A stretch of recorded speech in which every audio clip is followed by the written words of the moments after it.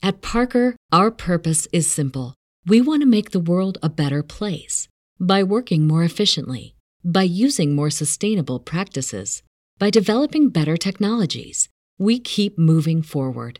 With each new idea, innovation, and partnership, we're one step closer to fulfilling our purpose every single day. To find out more, visit parker.com/purpose. Parker, engineering your success. As humans, we're naturally driven by the search for better. But when it comes to hiring, the best way to search for a candidate isn't to search at all. Don't search, match with Indeed. When I was looking to hire someone, it was so slow and overwhelming.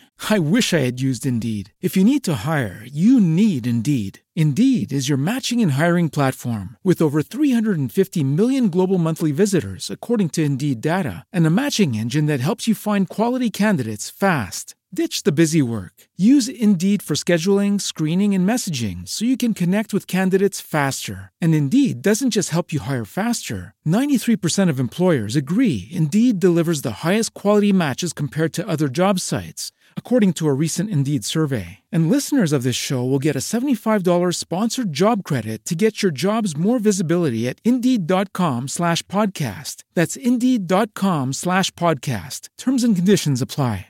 I'm Commander Shepard, and this is my favorite lorecast on the Citadel.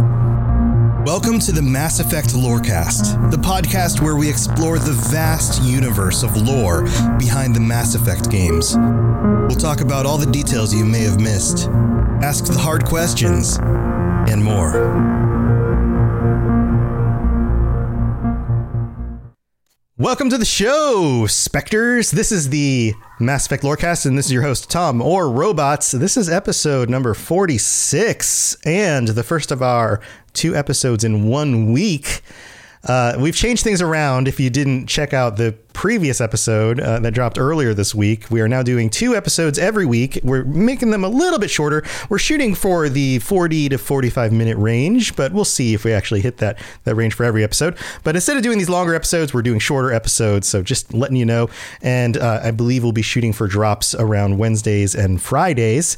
So we're glad to have you with us. And back with me again is N7 Legend, our all-knowing, all-wise and wonderful in the ways of the Milky Way and Andromeda galaxies wise guy. I couldn't come up with a final word there. I definitely have gaps in my knowledge about the lore of the Andromeda. I'm definitely more comfortable with the original trilogy, but I appreciate your faith in me. Well, hey, you know a lot more than I do. But hey, so last episode we were talking about Vive la Résistance. That's just all I'm going to say, because that's just I just want to say that now for the rest of the episode. Oui, allons-y. Yeah.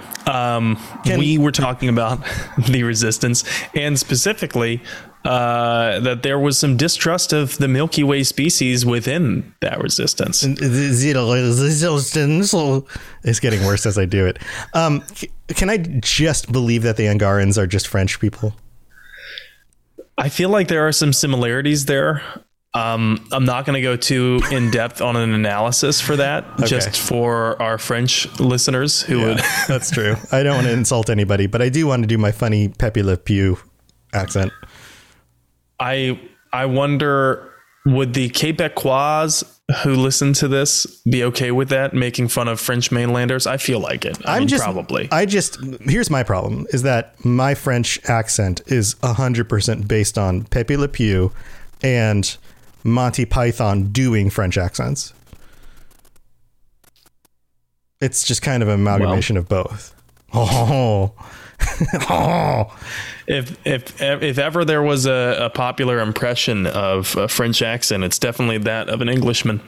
Yeah, right. Anyway, so we're getting deeper into the Resistance. You teased on the last episode that there is an even more grumpy group. That is an accurate way to describe them. They're grumpy. They're distrustful. I don't know. Who are we talking about? It's a little bit more extreme than that, but the distrust is a general theme that the player feels interacting with the Angaran resistance for much of the game. For a huge portion of the game, the Angaran resistance, even the people who are friendly and cooperating with you, they're questioning the initiative's motives. Mm-hmm. Like they're holding you at arm's length, and it's much more of a standoffish attitude than we were used to seeing in the original trilogy. Who are you English niggas? Like that? What? Like that was Monty Python. Never mind. Go on. Well, I'm going to have to brush up on my Monty Python. Sorry. But, this makes sense because like we talked about last episode, if you were the Angarans, if you had just had your entire society sent back to the Stone Age by this dark energy storm, and then right after that, some angry Borg assholes come in and totally play gaslighting sociopath, and then separate and worsen existing divides among your species. And then once those divides are at a fever pitch, they decide to invade. Uh-huh. And then they've demolished your entire military. And this is the only alien experience that you've ever had. Uh-huh. You don't even know about other aliens that we know of. You don't even know about other aliens outside of them. How are you really going to react when another alien group of multiple alien species arrives from a different galaxy? Right. And Sarah Ryder looks like this. Yeah.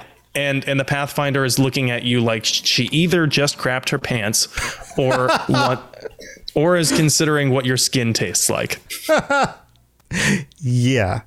Or both at the same time. Why not both? Why not both? Distrust makes a lot of sense, I think, for the Angarans. I think you're right. Yeah.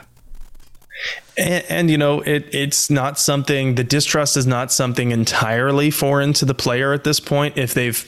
If this player of Mass Effect has played the original trilogy, because we see the distrust of aliens in several places in the original trilogy. The Batarian hegemony, of course, is very insular. They don't trust other species.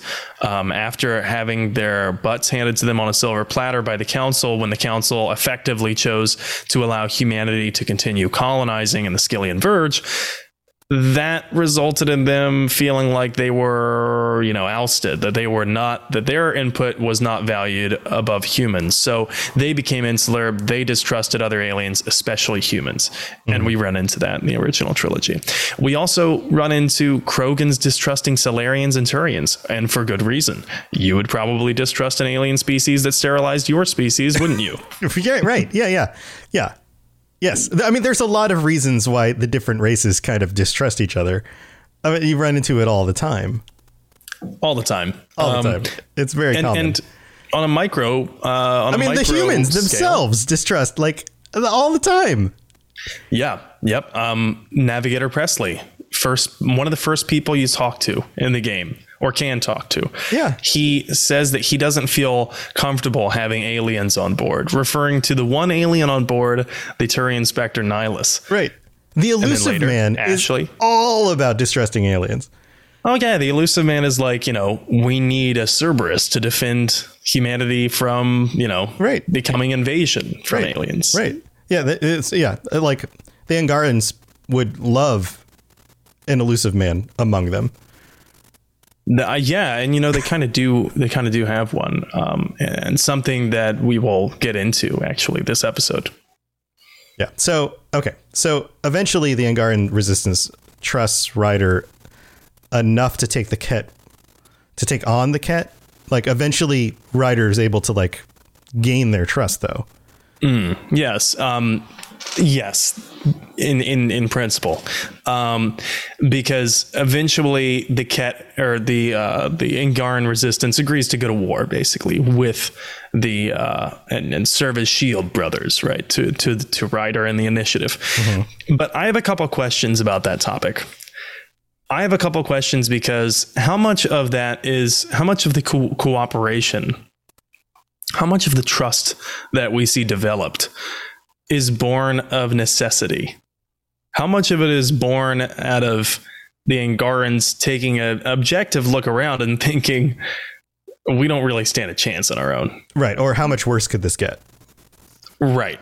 Like, if we're going to get wiped out anyway, we're between a rock and a hard place. Like, might as well take a chance. Yeah, a bird in the hand is worth two in the bush. Yeah. So, don't look a gift horse in the mouth. Yeah. I'm just pulling out sayings. Don't throw the baby out with the bathwater. Right. It's better to wear a hat than a sandal on your head. 'Tis better to have loved and lost than never to have loved at all. Yeah. Why dive off a diving board when you can sit in a chair? If your friends jump off a bridge, are you really going to follow them? Yeah. And why go to Wyoming when you can live in Kansas? Why buy a cow when you can get the milk for free? Yours are real. I'm making up dumb stuff. Come on.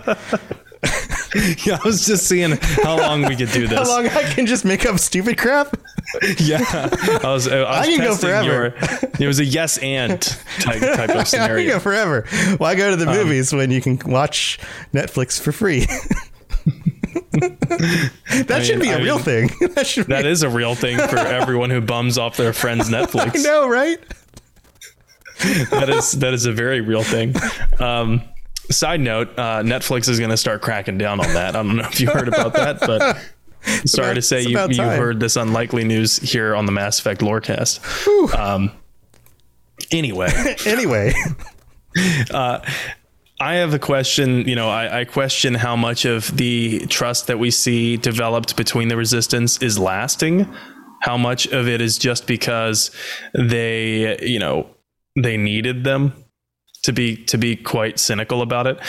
Key example of this is, when Ryder completes the first couple missions in Andromeda after Havarl and Orveld, and Ephraim still doesn't trust them. But then the Moshae, a kind of spiritual leader, sage, scientist type Angara who researches the remnant. That's kind of like me. That's kind of like me. You're the Moshae? I'm kind of like a Moshae, yeah.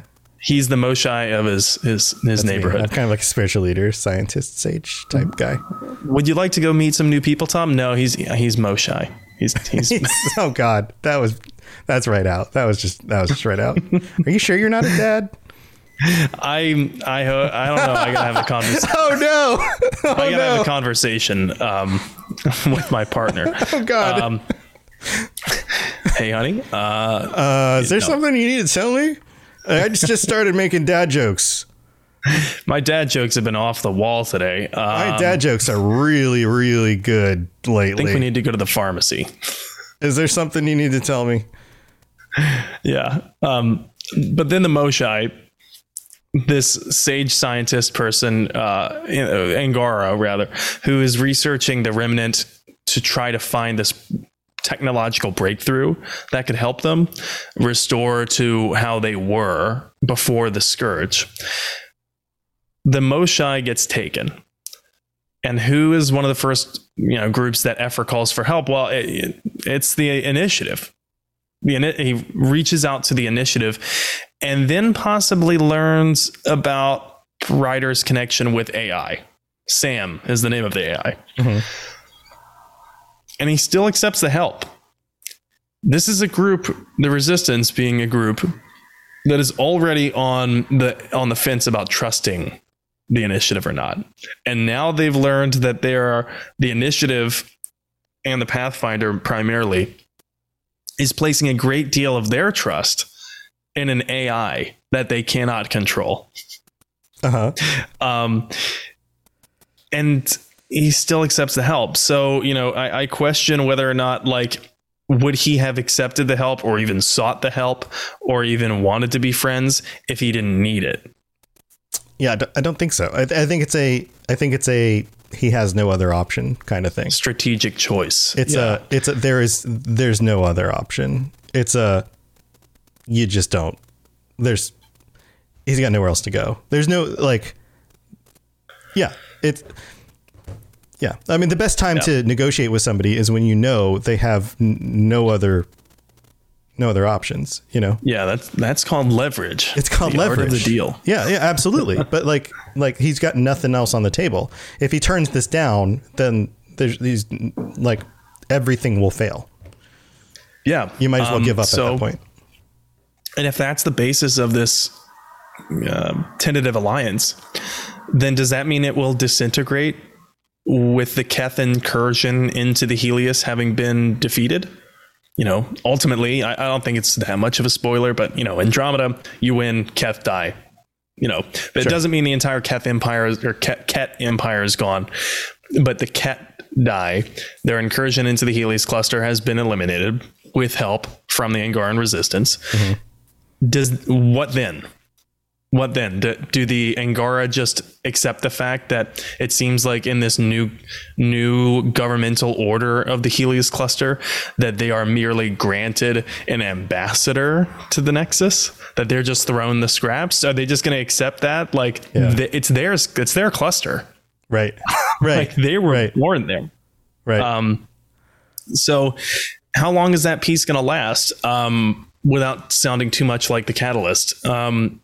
And to what degree does, you know, the enemy of my enemy was my friend, but now my enemy's gone, so they're just my enemy? Right.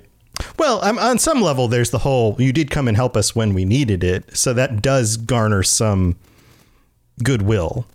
Right. But now there's a power vacuum. But right. And there's the sense of like you're saying, don't we, shouldn't we have some more control over this, being that this is our space? Yeah. Yeah, exactly. So yeah. Okay. So with this underlying level of distrust, even among the friendly Angara, does anything really ever come of it? Indeed it does. I mean, in a retrospective kind of fashion. So to back up, there's a militant faction named the Rokar who are formed. But this happens before the Nexus arrives, before the Milky Way factions arrive there. And they hate outsiders. The Rokar hate outsiders. And really anyone that's not Angara, it seems. And it's not even limited to non-Angara. It's pretty much just, you know, exclusive factions get more and more exclusive. That's just what they do. And they carry out attacks on the quote unquote new aliens that we referenced last episode.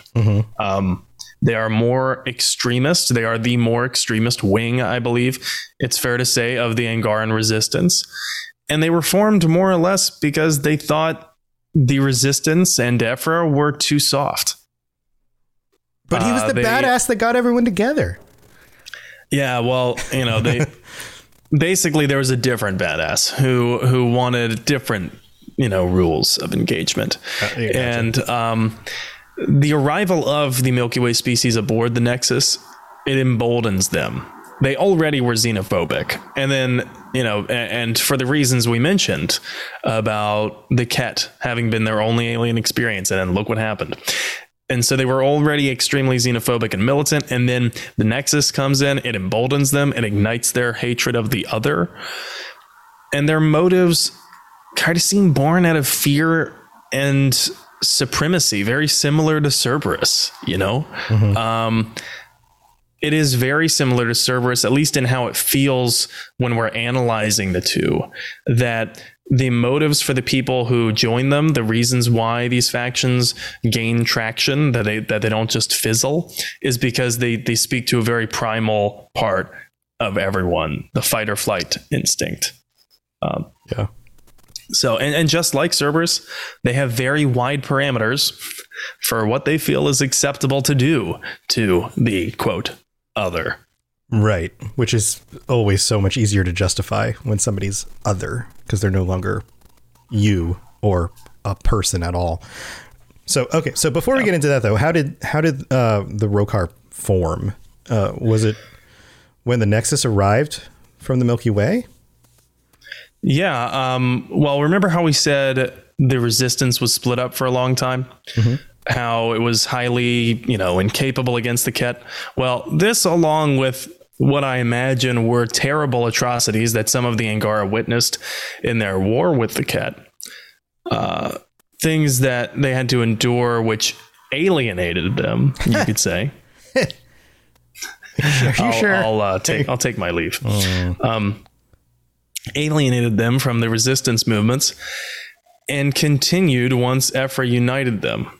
And there was one Angara named Aksul who spent a year as a slave in a Ket labor camp. 1 year. Eventually, Aksul was freed. And he'd later go on to lead the more bitter, xenophobic Angara to form the Rokar. We're not exactly sure on the timeline here, but we know it was before the Nexus got there. And we also understand that it was likely along the same lines as when his origins had become such that they were parallels of when they were splintered, if that makes sense. And we're not exactly sure of a lot of details here, but the ultimate goal of the Rokar is to drive everyone who is not Angara out of the Helios cluster. Right. So they want all these other new aliens gone. Right. Yeah. So, okay. So what do we know about Aksul's background and what led him to this? Well, it turns out Aksul was captured and forced into the Ket labor camp. Like we said, he was a member of the resistance movement before then. Mm-hmm. And Aksul studied under the Moshae along with the player's squad mate, Jal. So he wasn't just a warrior and someone willing to go to bat, but he was a student. He was someone willing to look into the nuances of this remnant technology in hopes of ultimately enlightening his species back to the point where they were. And according to the lore, Aksul was the better student of him and Jal. He was more brilliant, but his experience during the war made him bitter. It made him hardened like a cold heart. And when he returned from being enslaved in the camp, he hated the resistance. He resented them for not saving him, for not doing more, for not winning more battles, for not doing X, Y, and Z. And he no longer really gave a damn about unlocking the secrets of the remnant. He became obsessed with destroying the invaders. So he formed this group. He formed his own group, rather, with him at the top to fight on his terms. And coincidentally, when Ryder meets Aksul, he says he sees the initiative as it being effectively no different from the Ket. They are invaders all the same. And by Rokar logic, invaders cannot be trusted, and they must be destroyed. Yeah. Well, I mean, there's a lot of similarities here. He starts out with these good intentions and is worn down by those intentions not living up to his expectations, or not his intentions living, but like the world not living up to his expectations. The resistance doesn't come and save him, or at least not in the time that he had hoped. And the things like this is the problem with a certain idealism, is when it lets you down. And a lot of extremists often are born from the breaking of their idealism. This is like the seeds to a lot of extremism is the breaking of idealism. Like, I thought the world was a great place, but it turns out it's the worst.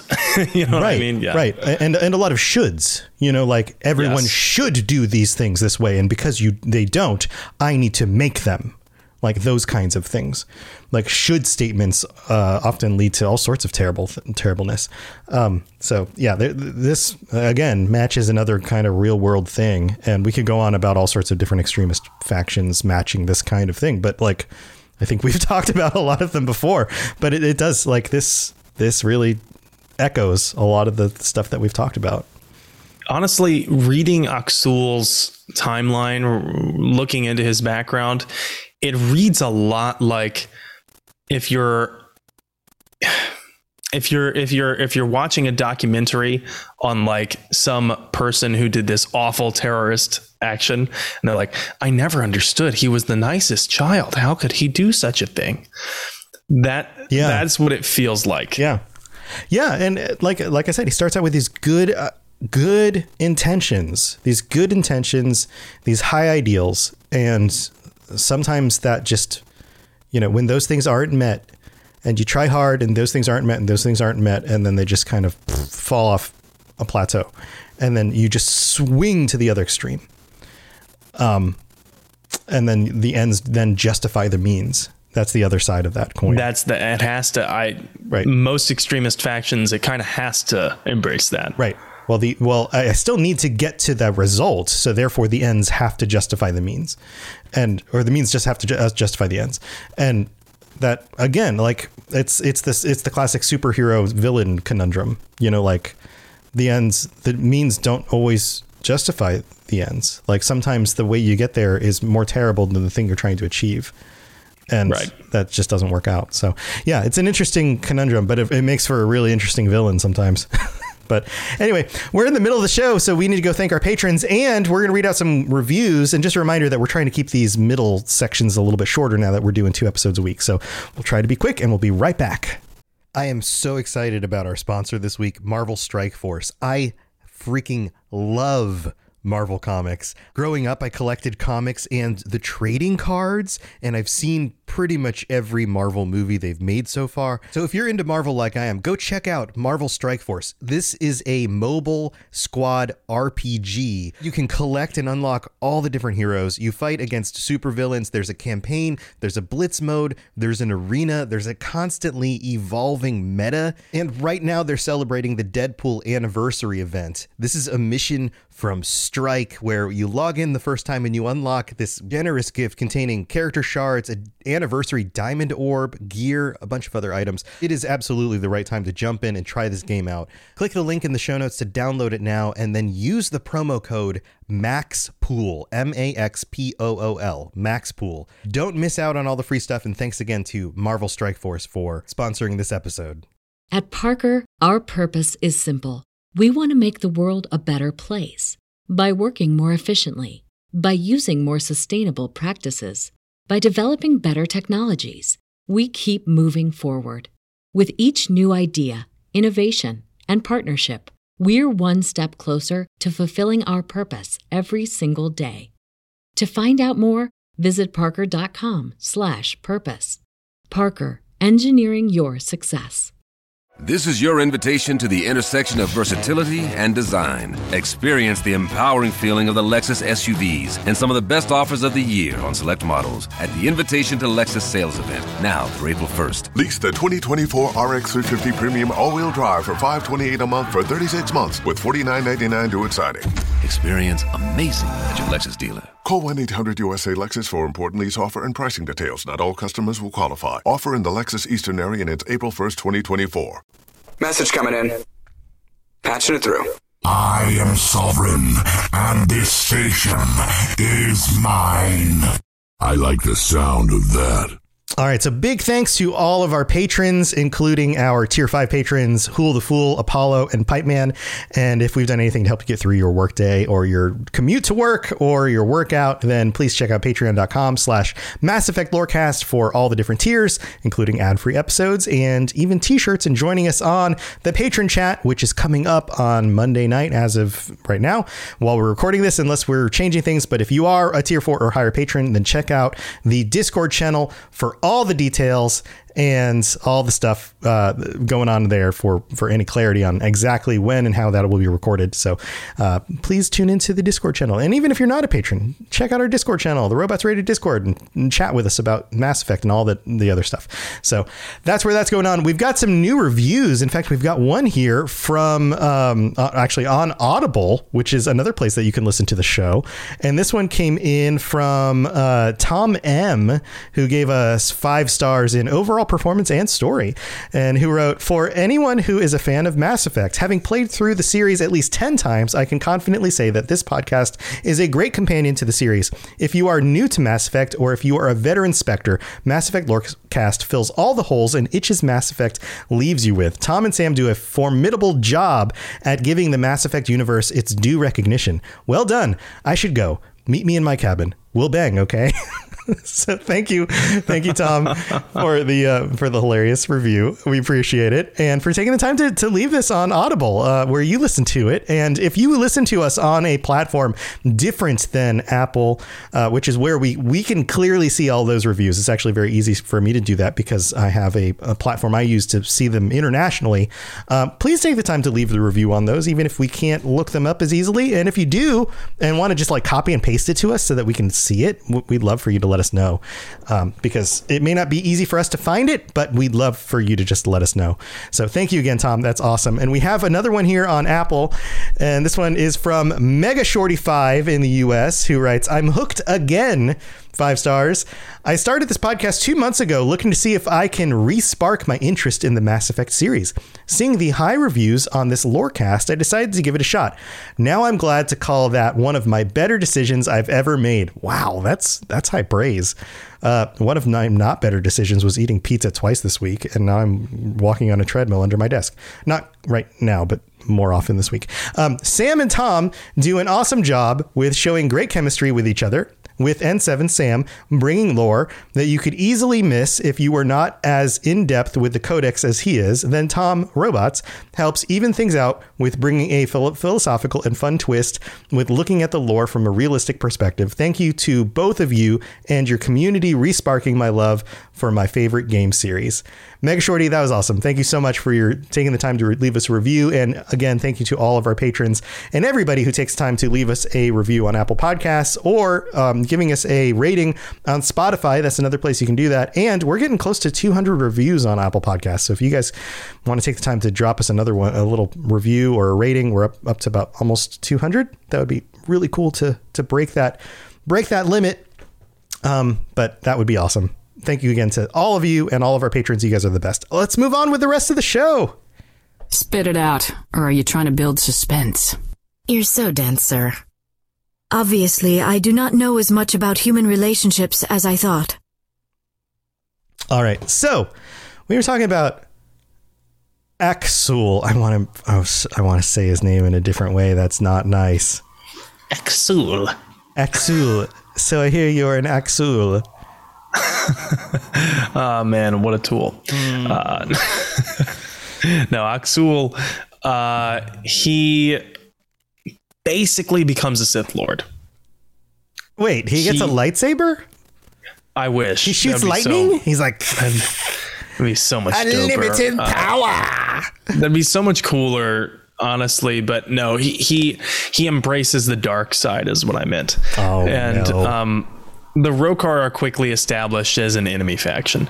Yeah, it sounds like it. At his direction, the Rokar go on to do some pretty heinous shit in the name of protecting their species. Yeah, this is where this goes, right? The whole ends justify the means thing. Now I'm saying it correctly. Anyway, so as predicted, groups with ideologies like these do that stuff, right? That's just how it goes. What they do. So what do they do against the initiative? Well, it's not only limited to actions against the initiative, but, and they seem to be cruel to everyone who isn't them, with a varying level of tolerance for Angara who disagree. But in Andromeda, the Rokar have cells seemingly everywhere the player can go. And they have their plan. They have their hands bloody from like so much shit, like everything from murder to kidnappings, all the way to terrorist attacks and bioweapons plans. As for the murders, the player can investigate a series of them on Kadara against both Milky Way species and the Angara who shelter and support them. What? Yeah. Yeah, so it's like serious Gestapo shit. Yeah. And at one point, the Rokar tries to kidnap an initiative scientist, Dr. Zoe Jean Kennedy. Okay, why?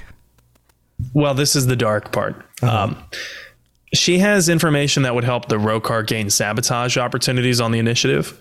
So natural target right there. But here's where it gets dark. So, and trigger warning, because this is really messed up. This is like parental baby stuff. Yeah. So you may want to skip ahead a few minutes if any terribleness having to do with that would be a trigger for you. Yeah. So the Rokar want to kidnap her because she's pregnant. And when I say pregnant, she's like 9 months pregnant. And I think the Rokar would see it as a personal victory of sorts, I suppose, preventing the first human from being born in Andromeda. Or maybe secretly they're like wanting something even more heinous. Like they want to raise the human themselves to hate humans. You know what I mean? Right. Or get a infant to test on and use in some other crazy scientific way. Dark way. Yeah. So yeah, that's one of the reasons. And when I say pregnant, I mean she literally gives birth moments after the player defends her and kills the bad guys from coming to her. Yeah. So, there's also pregnant in Andromeda. Like, we should probably discuss this because there's not that much time that passes from the time the Hyperion, the human arc, arrives in the Helios cluster. And forgive me, if there's someone out there who's really more of an expert of Andromeda lore than I am. I'm not that familiar with Andromeda, but from my understanding, she is well into her pregnancy in Andromeda. Not that much time passes after the Hyperion has arrived. And so was she pregnant when she was frozen? Yeah, it seems like one of those PSAs they put out. Like, if you're planning to embark on the journey to Andromeda, please make sure that you have abstained from eating after midnight the night before and are also not pregnant or prone to migraines or all of these things, right? Please do not have unprotected sex within 48 hours of disembarking on the Hyperion. Right. Like these are all the things that you should probably not do. Or please do not drink alcohol the day of embarking, probably a good idea. But yeah, don't freeze yourself drunk. That would be super weird to wake up and still be drunk. Woohoo! 600-year bender. Whoa, everything's still spinning. I've been drunk for 700 years, dude. Half of my brain cells are burned out. Sweet. He's just perma-drunk now. Wow. Yeah, and so I guess Dr. Kennedy would have had to have been, well along in her pregnancy by the time she was frozen. I'm not sure that's really a good idea for the pregnancy. Then again, I'm not the doctor. Maybe they did a lot of testing and they're just it totally is fine. Turns out you can freeze infants. It freezes every part of your body, including your reproductive organs and also fetuses inside your womb. And so it's totally fine, I guess. I don't think I want to know the testing that they did to get there. But seems weird. Fun fact though, her kid is named after David Anderson, i.e. Captain Anderson. Is the kid named Captain? I wish. No, named David Edward. Not Captain Edward.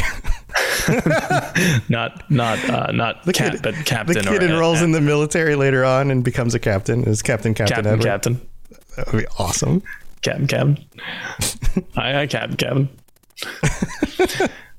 Yeah.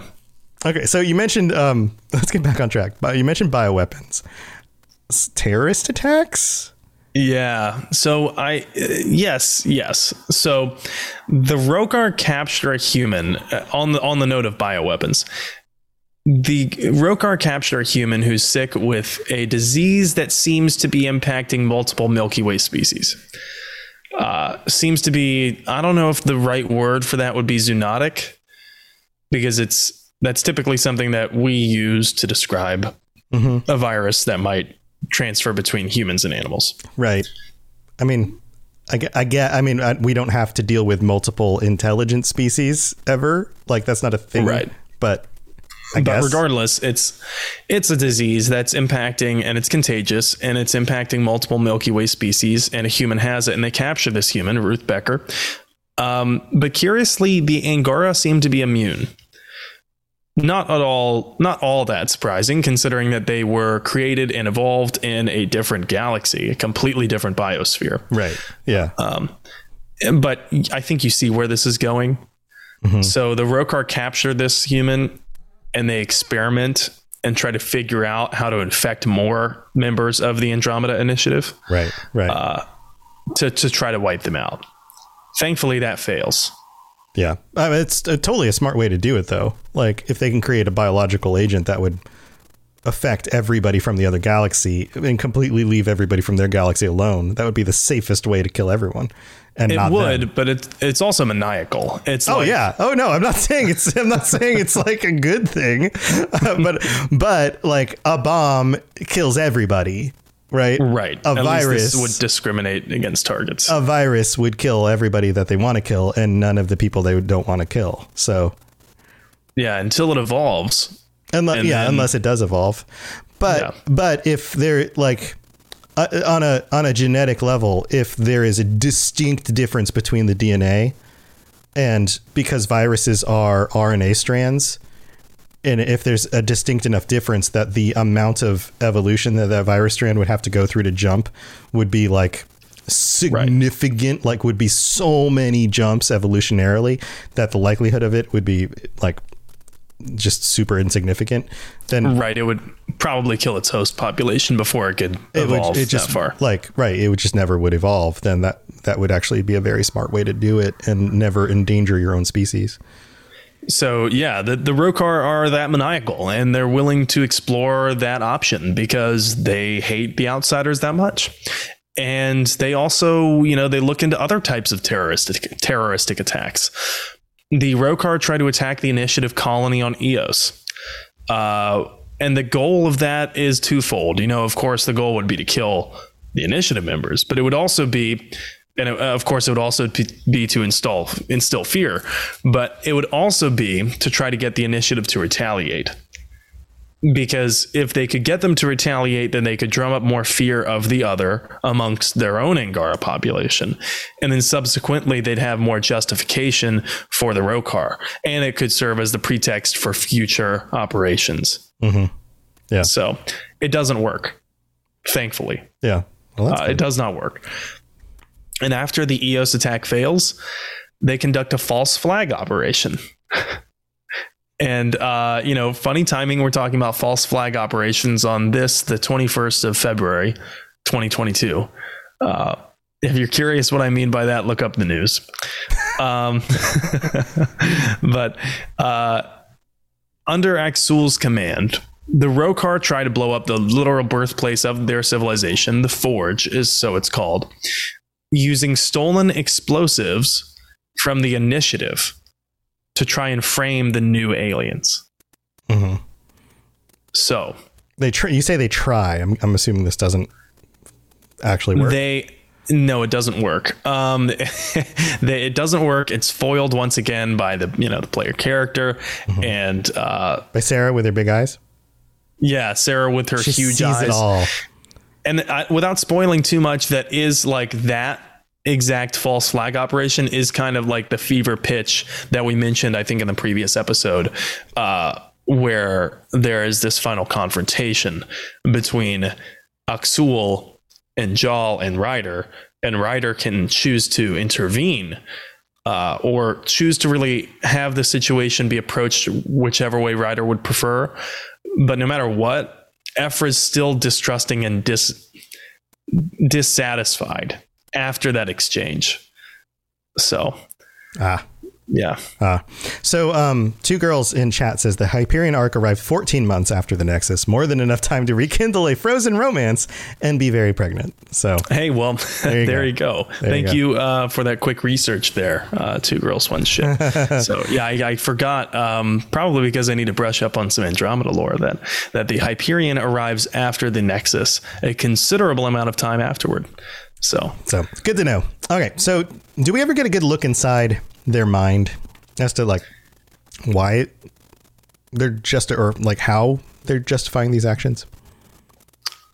A little bit. I'd say the closest the player gets is a series of manifestos that you can discover from a Rokar member. And these are scattered, like across the cluster. They're not all in one place. But they read more like journal entries than they do manifestos. But they are kind of monologues in written form. And here's one. I would just like to read one because I think it sheds a decent amount of perspective on a Rokar member's, thinking and an ideology. So here's one that the player can find. Quote, "How did our lives come to this? How could our ancestors let the Ket conquer our worlds so easily, and why do our present leaders fail to protect us now? Disunity destroys us from within, and our people have repeatedly failed to join forces when we needed them most. But we've blamed each other, bickered and betrayed, and given our conquerors easy prey. Now we see a new enemy invading our space, offering extinction disguised as hope. Lies meant to divide us. It falls on those who can see past these deceptions to prevent our people from preventing the mistakes that doomed us in the past. All Angara must become one to have any hope of defeating the evil forces surrounding us. This is the single belief of the Rokar, and I feel its truth in my blood. Our cause is just." So I think that does a pretty good job of explaining their ideology. Right. I think that some of the key words here are things like, I feel its truth. Yes. It's not about fact. It's about feeling that this is truth. Especially this new enemy invading from space, offering extinction disguised as hope.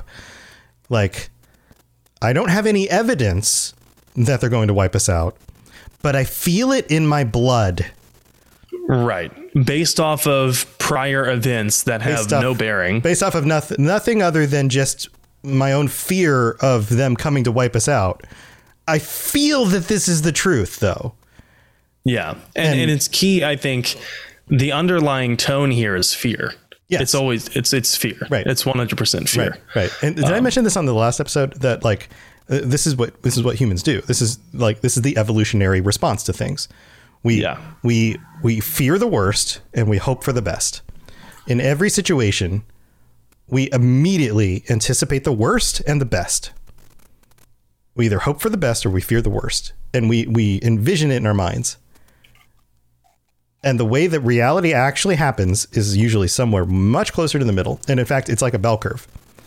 Like the chances of the worst situation happening is like a 0.01% chance, right? And the chances of the best situation happening is like a 0.01% chance. And the thing that will actually happen is probably way closer to the bell curve, right in the middle somewhere. And it might skew a little bit on the bad side. It might skew a little bit on the good side, but it's way closer to somewhere in the middle. But evolutionarily speaking, we have to plan for the worst, because when the worst thing that could have happened was the tiger pounced out of the jungle and ate you, you had to prepare for that, because if there was a 1% chance and you prepared for it, then you might survive. And if the tiger didn't pounce, then it didn't matter. You still survived. And that's what allowed you to pass on your genes in order to have children, which allowed you to exist today because your ancestors prepared for that. Right. Yeah. But in today's society, when the worst thing that could happen is not contingent on you surviving and passing on your genes, that leads to anxiety, and it leads to believing falsity. It leads to all sorts of things. And what the other thing it does is it makes you not actually rely on evidence and waiting and holding on to, waiting to actually believe something and holding in and allowing your opinion to kind of float in the air until you actually get more information, and allowing to change your opinion with more information,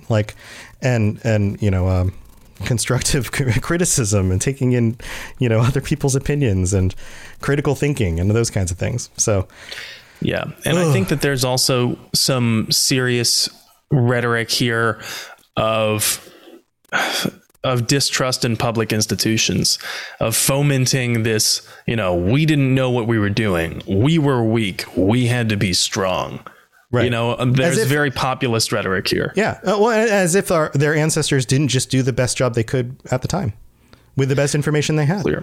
And I get the anger, and just for the record, I understand where they're coming from. Like, I can see why these Angara would feel like this, because, once bitten, twice shy. Right. Absolutely. And they were bitten very hard. Absolutely. Absolutely. And you're going to be bitter.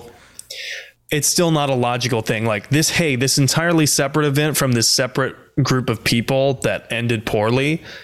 We should judge this new group of people by that event. Right. Even though it would, like, if there wanted to be a political debate, which I'm sure Angara would love to do because of their culture, they could debate this ideology by saying, but wait a second, those circumstances aren't perfectly the same. These two things are not equal. This is false equivalence, you know? Absolutely. This group is coming to us for very different reasons from a very different place, with different biology, with different... They haven't tried to divide us. With different complexity, with different messaging. Like, there's a lot of different things that are happening here. Yeah. So, Anyway, I'll put my soapbox back in the corner. But these are the parallels to real life. I mean, this is well written because this is what people do. Like, that is well written. That's my point, is that, like, that's why this is interesting, is because we are more likely to do what this person is writing here than we are not to. As a whole, as people are. And so even with Ephra's, in the Angaran resistance's reluctance to trust the initiative, it's still commendable that they would cooperate. And probably more commendable than humanity should get credit for. It's nice. It's nice when people actually do slow down and take the time to say, okay, hold on. This is what my emotions are telling you, but wait. Let's actually slow down and think about this. Yeah. So anyway.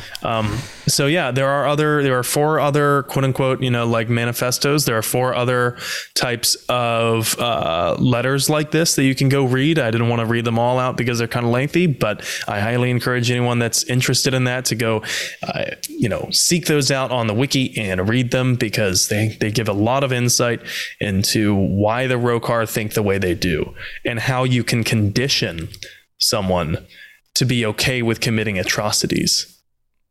Yeah, that's an important. Don't learn how to do that, though, for your own use. Yeah, what kind of sociopath would do that? Don't teach yourself how to do that using this. That would be a bad idea. Don't teach yourself how to become Axul. Okay, don't be an Axul. Axul's a tool. Don't be an Axul. Be a Sarah Ryder. Confuse everyone with the crazy look in your eyes, but ultimately do the right thing. I can't do a Sarah Ryder voice. Can you do a Sarah Ryder voice? No, not at all. I can do Sarah Ryder eyes. And she always has that goofy smile. Yeah. It's like I just crushed up a bunch of Xanax and... Yeah. Here, can I get... There we go. I get the glow on my glasses. Yeah, this demonstration is working well for an audio. Yeah, this is not working well for audience. Anyway, thank you for listening, everybody. And 2 girls in chat says it sounds like Tom is falling further in love with the story and might remake a character. Well, that has been the goal. Maybe we're getting closer to that goal. And if I can get past the Sarah Ryder face. Sam, you got anything going on you want to share before we head out? Yeah, I'm streaming every Saturday, Monday, and Thursday. Sassy Shepherd Saturdays. That is my continued FemShep playthrough. First FemShep playthrough ever of Mass Effect, the original trilogy. That one's going on Saturdays. First ever? Wait. You've played this game how many times, and this is your first femship ever? I didn't know that. First continued femship playthrough ever. Wow. Yep. Yeah. So yeah, I'm already noticing a lot of differences in gameplay. Then streaming that on Saturdays from 6 to 9 p.m. Eastern, streaming on Mondays. That's kind of a rotating slew of games. Streaming on Thursdays. That's planning to be a throwback. Also possibly planning a second Mass Effect stream of the week. But you can find all those if you find me on Twitch at In7 The Legend. I'm also on Twitter, same handle. Cool. I like femship better. She's my Jennifer Hale knocks it out of the park. She's my go-to. Like, she's like, yeah. You tell him, Shep.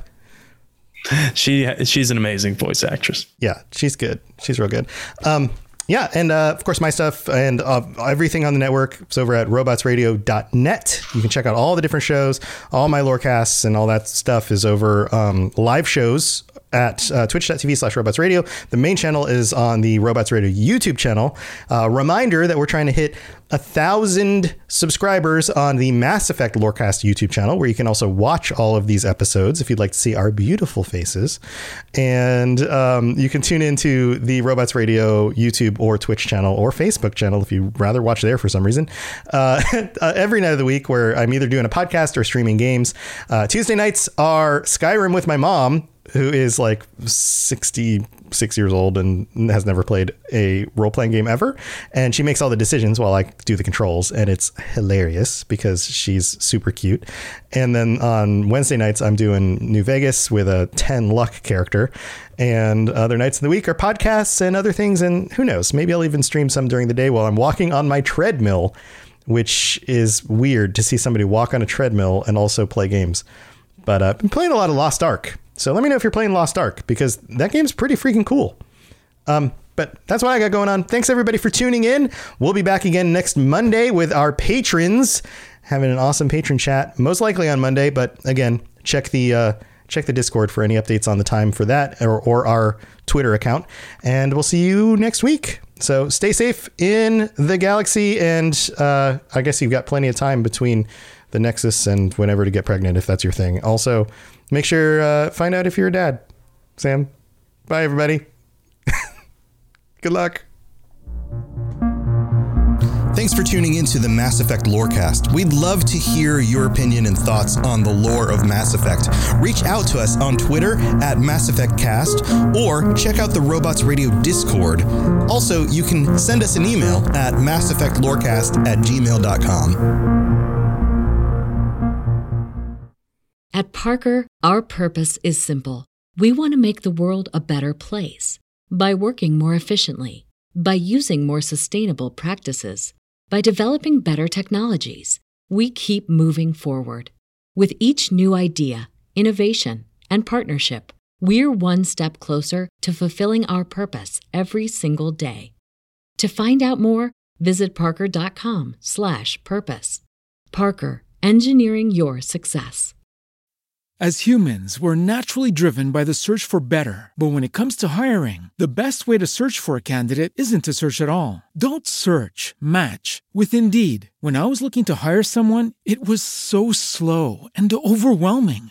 I wish I had used Indeed. If you need to hire, you need Indeed. Indeed is your matching and hiring platform with over 350 million global monthly visitors, according to Indeed data, and a matching engine that helps you find quality candidates fast. Ditch the busy work. Use Indeed for scheduling, screening, and messaging so you can connect with candidates faster. And Indeed doesn't just help you hire faster. 93% of employers agree Indeed delivers the highest quality matches compared to other job sites, according to a recent Indeed survey. And listeners of this show will get a $75 sponsored job credit to get your jobs more visibility at Indeed.com/podcast. That's Indeed.com/podcast. Terms and conditions apply.